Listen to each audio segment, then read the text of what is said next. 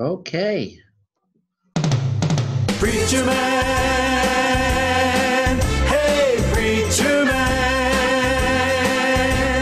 who can preach a sermon, while you're in a pew, and not get to his third point for an hour or two. The preacher man, the preacher man, the preacher man can, the preacher man can, the preacher man can, 'cause he stands up in the front and tells us how to be good. Tells us how to be good. Okay, enough of that. Well, we're in the last chapter, the last few verses of the book of Ecclesiastes, and it's kind of like the teacher, the preacher, saved the best for last. I mean, you know, when we go to a concert, the biggest hit is the song that closes the show. And when we have a big meal, the big hit is the dessert that is saved for the end of the meal. Well, it's kind of like that in Ecclesiastes. The entire book has been explored as the meaning of life in our fleeting world, right? And now he gives us the bottom line for how to keep life aligned with God's will. So, and before he does that, Solomon reminds us who he is, and he is the preacher man. I'm going to just mute my video here so you can see that. Okay, look at that, verse 9 and 10. Not only was the teacher or preacher wise, but also he imparted knowledge to the people.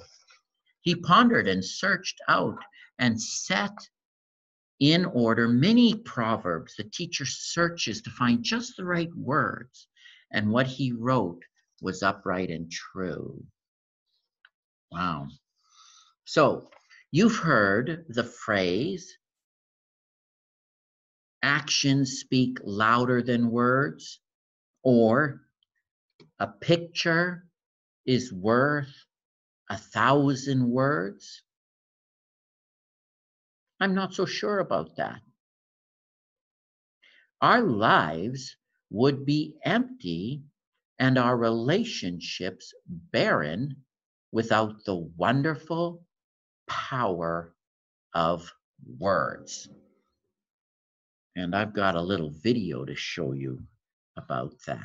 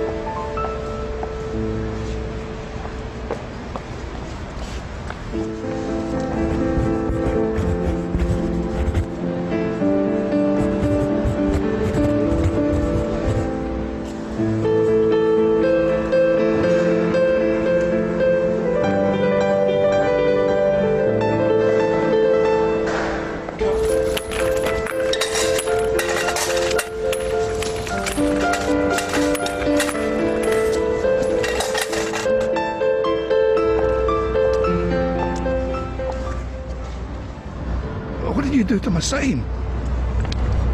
I wrote the same, but in different words. Thanks, love.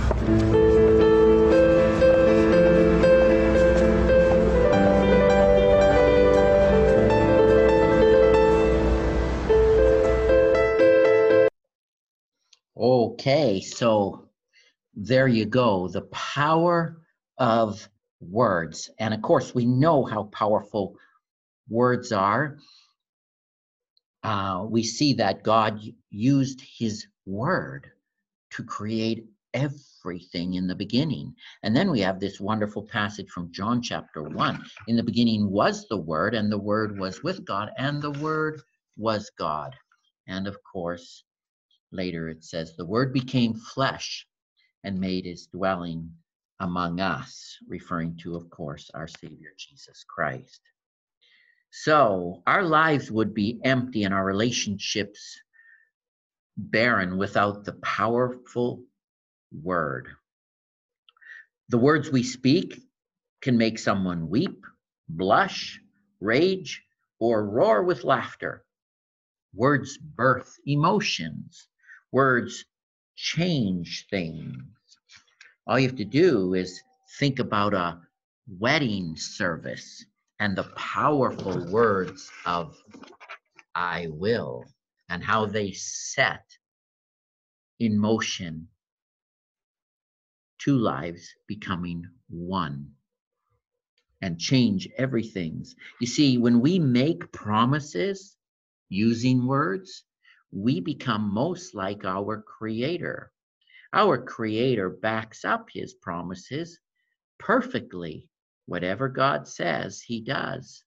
When we are able to do that, we are most like our Creator. Words can wound and words can heal. Words are weapons and words are wine. Think of some of the power of these phrases. I love you. I hate you. I never want to see you again. I forgive you. I cannot forgive you. You're my best friend. I'm sorry.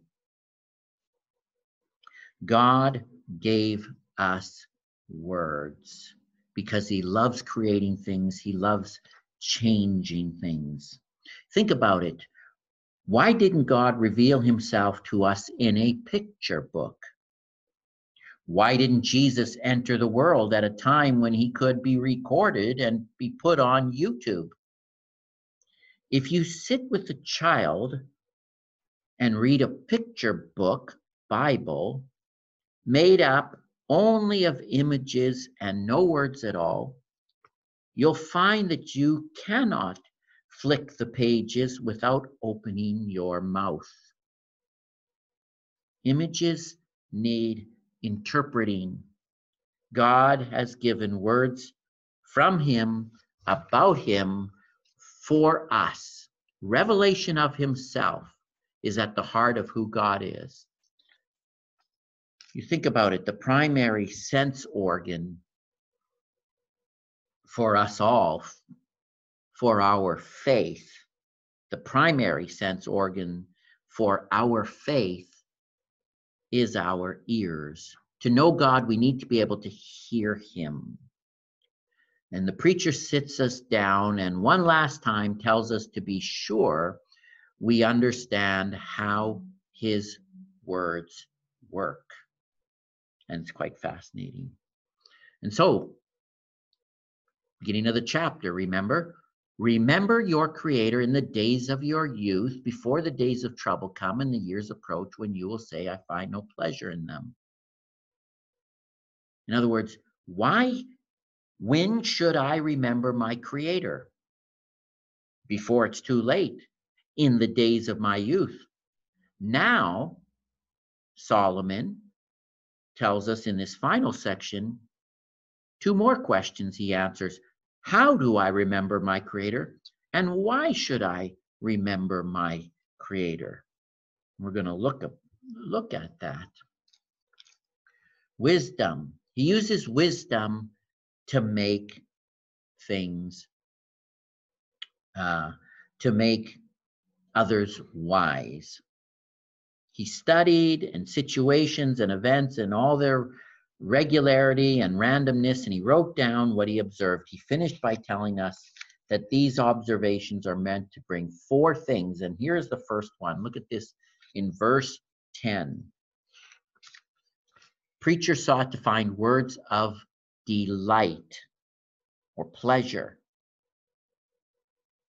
Think about that. Words of pleasure. How do you remember your Creator?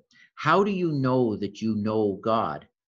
By listening to his words of delight and finding in them pleasure. See, God is not a killjoy in the way he made the world. He's not a grumpy old man in how he wants us to live in the world. And he's not puritanical in the words he gave us to read that tell us about himself. We often look at that last word in that verse 10, that word truth. We want to know the Bible is truth, it's reliable, it can be trusted. That's all fine. But Solomon is also telling us the way the Bible actually works is by being beautiful because it is true, and by being true because it is beautiful. Without the Bible's truth in life, there is an absence of beauty. Without the Bible's concept of pleasure, we have to construct our own, and that's always dangerous. And it'll be driven by selfish understanding of pleasure that will constantly narrow in around and focus on ourselves. But we get a bigger picture in the Bible about pleasure. I mean, the poetry about old age that we read in this last chapter drives home the urgency of knowing God now while we can. This is so much of how the Bible works.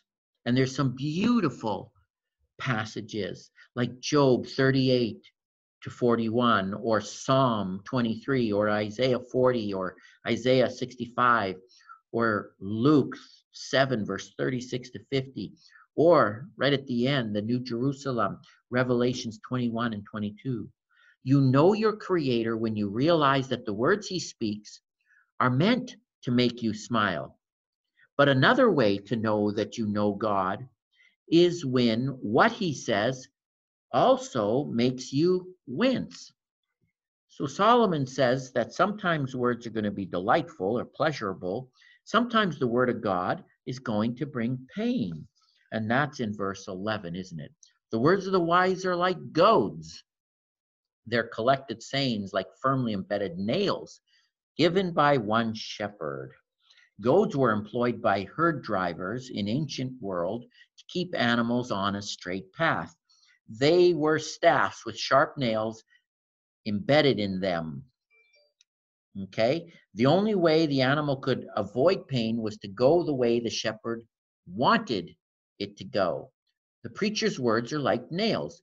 They wound. Some of them may have come to you with a very sharp tip indeed, but they come to bring you correction so that you stay on the straight and narrow. If you want to know and love and walk with God all your days, then what you will need is some pain, some correction, some words to make you sit up and take notice, words to stop you in your tracks, to turn you around and get you going in the right direction. I've got a few of them here from the book that, boy, when I read them, I thought, wow, I got to sit up and take notice. Here's one. And I declared that the dead who had already died are happier than the living who are still living. I have to think about that. And about this one, a good name is better than fine perfume, and the day of death better than the day of birth. Sit up and take notice. Or how about this one? However many years a man may live, let him enjoy them all, but let him remember the days of darkness, for they will be many. Everything to come is meaningless. So there are sharp words from a loving shepherd. We need all the help we can get to keep going in a straight line. You think about it, Adam and Eve. God gave them the path to life, a straight line to walk in, and they veered off to the left to graze on different food.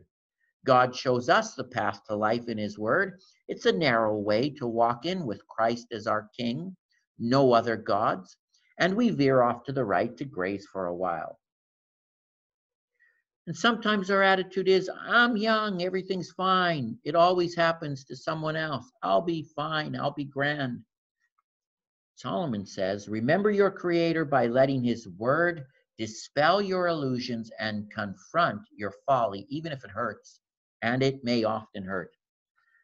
Left to our own devices, we will not choose what is right. Left to wander along myself, I'll end up going in the opposite direction to where I should be. There is no satellite navigation for our souls other than the words from our one and only shepherd. Remember that beautiful passage from Psalm 23, verse 4. Even though I walk through the valley of the shadow of death, I will fear no evil, for you are with me. Your rod and your staff, they comfort me. So there's pleasure in the Bible. There's also pain in the Bible.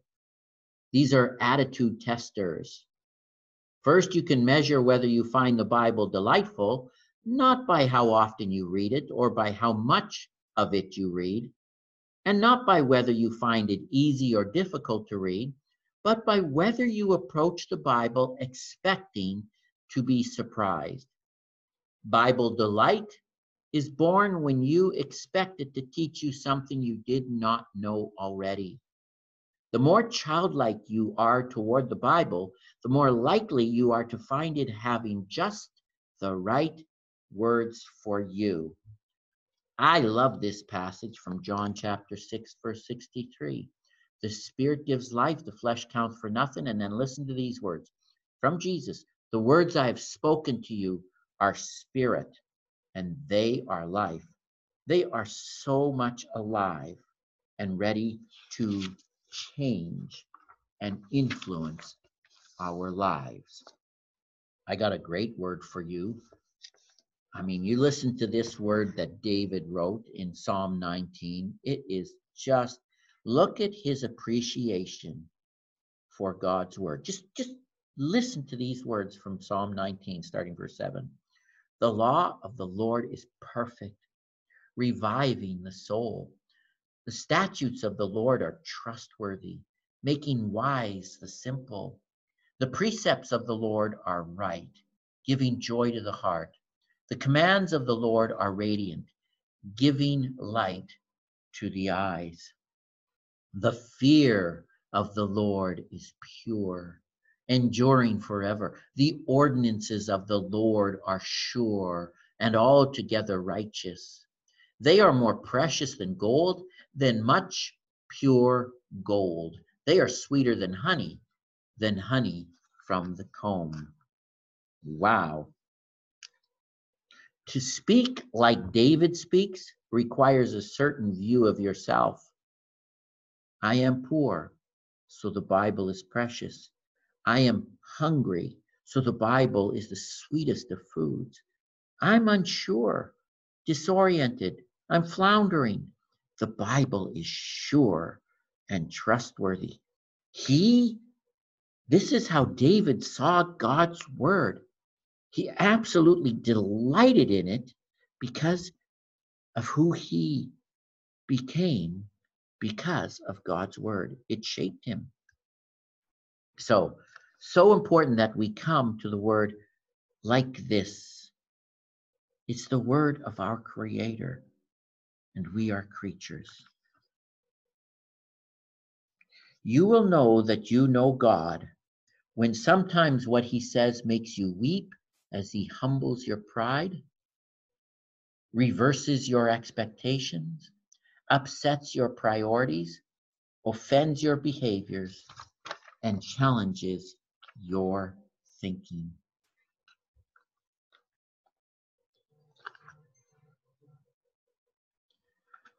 So, verse 12, be warned, my son, of anything in addition to them, the Proverbs that he's written, of making many books there is no end, and much study wearies the body. Wow. In other words, not all is about study. Okay? We have to put into practice what we hear and learn. Okay. Verse 13. Now all has been heard. Here is the conclusion of the matter. Look at this. This is the conclusion of the book. Fear God and keep his commandments, for this is the whole duty of man. Now, what strikes me here is the comprehensiveness or totality of this statement. This is my whole duty, is to fear and to keep. We don't tend to think like that. We compartmentalize life. We've got all kinds of duties, and our duty to God is just one among many. We have hopes and dreams and aims and ambitions. In the midst of that, we think of our responsibilities and duties to others, like our spouse or our children or our aging parents or work colleagues or our friends. But here's what the preacher reminds us. Every single duty or responsibility we have toward anyone or anything else, we have toward God first and foremost. Why do you need to be a certain kind of employee? Because you have to fear God and keep his commandments. Why do you have to be a certain kind of child? Because you fear God and you know he wants you to honor your parents. See, everything I do for you, I do because I do it for God first and foremost. That's the kind of a person Ecclesiastes is teaching me I ought to be. If we were to think of doing everything for God first and foremost, it would quite radically change what we do for one another. Think about this. Fear God and keep his commandments. You do that, and you're going to be the best spouse, and you're going to be the best employee, and you're going to be the best parent, and you're going to be the best at whatever vocation, whatever hat you happen to be wearing. Everything I do, because God is first and foremost. Wow. It might make us bolder in what we say, more concerned for God's truth than someone else's approval. It might make us more kind and more gentle, realizing that God has commanded us to forgive one another as he forgave us. It will make us more joyful, probably less grumpy, and it'll make us more generous. Think about it. It will make us more alive. Here's what the preacher of Ecclesiastes lines up with the writer of the book of Proverbs. The fear of the Lord, right, is the beginning of wisdom. Sure is. The fear of the Lord. To fear and to remember is to regard God with all the adoration, love, and obedience that rightly and only belongs to him. Wow. To live, this word from God is teaching us to live on our knees. It humbles us as the creature and exalts God as the creator who knows what is best. And sometimes, fundamentally, we get those things messed up. So, verse 14, for God will bring every deed into judgment, including every hidden thing, whether it is good or evil. So we have pleasure. The word of God gives us pleasure. Sometimes it gives us pain. Sometimes it gives us perspective. Certainly does. Everything under the sun. And it gives us preparation. Yeah, we're preparing. One of the hardest things about Ecclesiastes is letting it instruct us that there are no immediate answers for some things in this life. There's just no immediate answers. God will put it right. You think about it. The fear of being unprepared for something major, like an exam or an interview, or you get up in front of a crowd and you forgot what to say. It's huge fear, okay? The fear of being unprepared. And Ecclesiastes is just teaching us throughout the book, be prepared. A day is coming when some people will discover that they are not ready for the most important event in the world. And it won't be a dream. Their life has been one long exercise in avoiding reality and ignoring what is coming toward them. And that is, of course, their own death and the subsequent judgment. And Ecclesiastes is telling us, hey, it's coming. Be prepared. Fear God and keep his commandments. It's beautiful. It's absolutely beautiful. And then we hop, skip, and jump over to the New Testament. And Paul reminds us that, yeah, we can look at the end of our life and prepare for it. Looking at the end of our life, dying, he says, for me to live is Christ and to die is gain. So Paul knew that in Christ, living and dying means win-win, win-win. We can labor for Christ while we live, and we can live with Christ when we die. Your death and the judgment to follow. Big fixed points in each of our lives are the very things that can reach back from the future back into our today and transform the life God has given us to live. It's beautiful. It's absolutely beautiful. And it's all because of the Word of God. So I'm encouraging you to keep reading and keep hearing the Word of God, because it's going to give you pleasure. It's going to give you pain. It's going to give you perspective. And it is going to make you prepared. This is what the preacher says. Who can take an offering? Any time of day.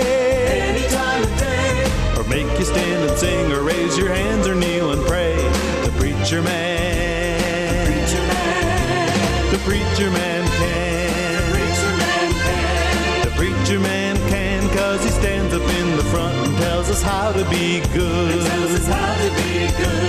The preacher man speaks every single week. We love the wisdom he disperses at altar calls in all our churches. We're gonna sing a few more verses. Whoa, who can work for Jesus? Lead us to be saved. Administer to us from the cradle to the grave. The preacher man. The preacher man can. The preacher man can, 'cause he stands up in the front and tells us how to be good. The preacher man can, 'cause he stands up in the front and tells us how to be good.